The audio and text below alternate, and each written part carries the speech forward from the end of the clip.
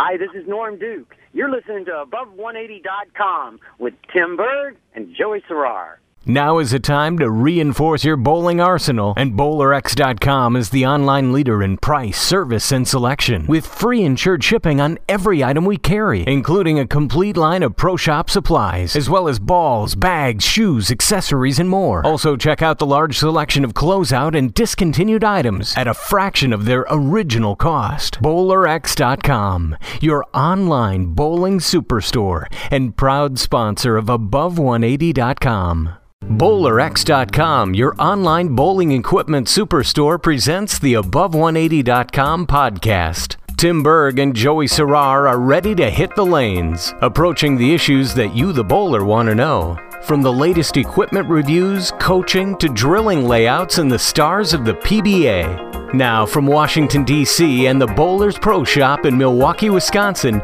here are your hosts, Tim Berg and Joey Serrar. Joining me live here at Bowl Expo is Wendy McPherson. Wendy, we all know from her days on the professional women's bowling tour. And Wendy, it's a pleasure to have you on the show. Tim, thank you very much for having me.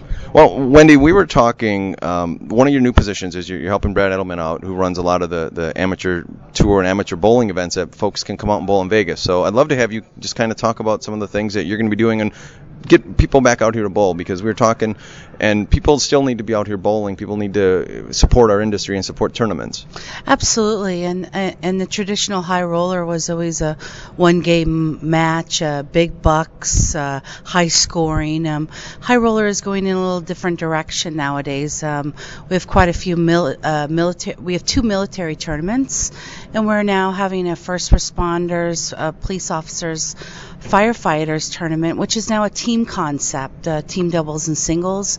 It is handicap tournament. So we have a couple little different tournaments for everybody, basically, is what it is. We still have competitive, high average scratch tournaments, and now we're veering off into a little bit of the team handicap concept. Well, that's what we were talking earlier, is people are always looking to bowl. We're bowlers. We like to bowl.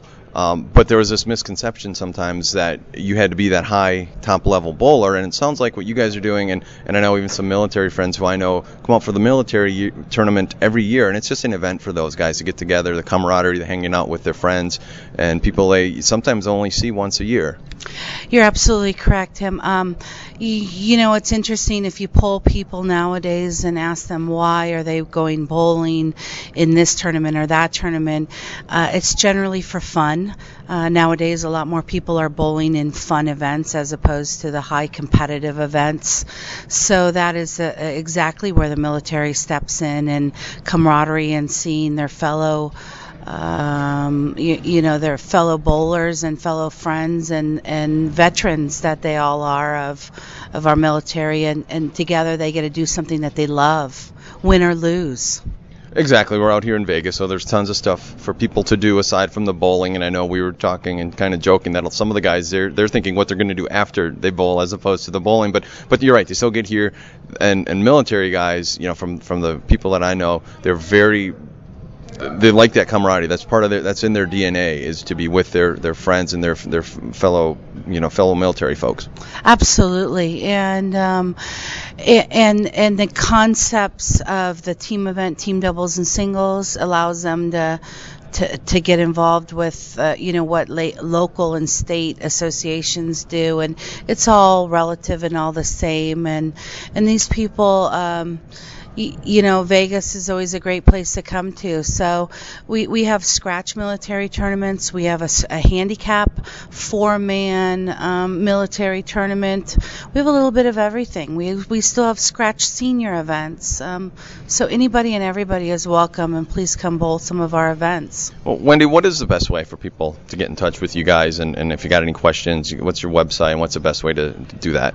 www.high-roller.com. You can get right on there. There's a 1-800 number. There's also email addresses, brochures. If you just Google High Roller, we will be there. Excellent. And we're also going to have a link in the podcast here on the description to draw people as well and help you guys out. Let's change gears a little bit. We were talking, and one of the first things I said when I came up to you is how I remember watching you bowl on TV, and we were kind of commenting and just kind of saying how the women these days don't have that opportunity anymore. What do you see as a way to fix that? What can be done to highlight some of the great women bowlers out there? I mean, there's Deandra Asbeatty, there's Shannon O'Keefe, there's Stephanie Nation, there's Kelly, Kulik. There's tons of women bowlers that are great. There are, and I'm blessed. I lived through the perfect time of bowling and women's bowling, and I got to do it all and be on live TV, and I could only hope for the young ladies nowadays to have that opportunity.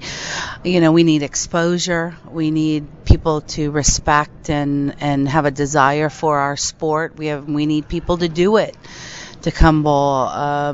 We need more people that bowl. The more money is in our industry, and therefore television can be paid for. Because ultimately, what's lacking in bowling is the accessibility and visibility of bowling on TV. I know one of the things with the way the PBA Tour set up now, we just finished up with the summer swing. They're going to be coming back out here in Vegas for the winter tournaments where they run everything. One of the thoughts we had is, why wouldn't they do a World Series of Bowling for the women? Why wouldn't they try? I think they tried something similar, had a couple events for the ladies last year, the year before. But why not make it almost the same sort of thing? And I know you talk to the folks in PBA, they're going to say revenue, but I think there has to be a way, if they already have everything there, to let the ladies bowl as well. Ladies can bowl. We are PBA members. We can bowl. We can enter any World Series of bowling and compete against the men. My opinion is we're apples and oranges. I think we definitely need a venue to compete against women and against women, but again, it does come down to revenue and monies. And the PBA Women's Series that was on for three years was funded by the USBC.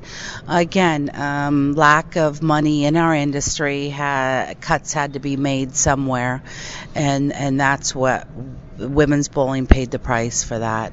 So what advice would you give? We have a lot of collegiate players, women collegiate players, and even men collegiate players, frankly, who listen to these shows.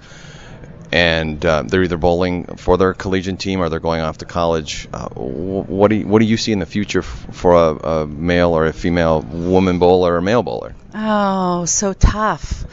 Because ultimately, high school bowling is bigger and better than it's ever been. Collegiate bowling is bigger and better than it's ever been. Those two positions is what you generally groom your young ladies or your young men for the PBA Tour, for the PWBA Tour. Usually that is your stepping stone to go on bigger and better. And that doesn't exist right now as far as the women's side of it. It's a tough one. Other than go to college, get your degree. There's still a few tournaments for the women, the U.S. Open, the USBC Queens. Unfortunately, that at this time is really all there is. Well, and even the men these days. I mean, you go look at the top 30 in earnings on the men's side, and most of them are doing deals with their ball agreement, their shoe people. They're doing other different things because it's hard financially even for a lot of folks to make it on both sides, male or female. I don't know, the summer swing has been a great deal, and ESPN just re-upped with the PBA, so that's all ultimately going to help our sport. But what are your thoughts on moving it now to be the World 10-Pin Association, where we're bowling stuff overseas? What are your... Yeah, it all makes sense. I mean, World Tour in conjunction with PBA, along with the European stuff, it all makes sense. I mean, ultimately, they're looking at it as needing to be the good old days of 30 weeks of bowling, which constituted a full-time job. And ultimately, that is what a bowler wants also. I mean, they want to be out and bowling and making money every week. You couldn't ask for anything better of adding that in with the World 10-Pin bowling, bowling association. You couldn't ask for more, but it's still not the traditional PBA that we're used to. And maybe it's going to be bigger and better than it ever will be. Well, only time will tell. Okay, and final question I have for you is, what is probably one of the single most memorable things you remember about being out on the PWBA when you were bowling?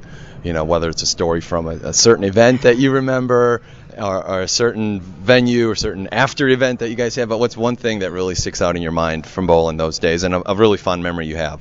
Okay, well, mum's the word on all of my ventures, only because I promised never to reveal exactly what happened with all my friends and week to week. But greatest memory would be the overall picture of it, looking back and week to week of going back to the same bowling centers year after year. The rapport with the proprietors and the managers and the customers and the bowlers and the pro-am bowlers, and great conversations with people that you would go to, with specific cities that you would go back to. Great memories. Always, every day was a great memory, and I wouldn't change that for anything. But I would probably say if I had to sum it all up, what it was one of the greatest memories, it would be all of the years put together and traveling, actually, the fall, going to Pittsburgh in the fall and Maryland in the fall and Delaware in the fall. And that was our fall swing, and I got to see trees and color, and it was cold and snowy, and there was a lot to it of the old time tour. Wendy, I want to thank you for joining me today on the Above180.com podcast. Tim, thank you so very much.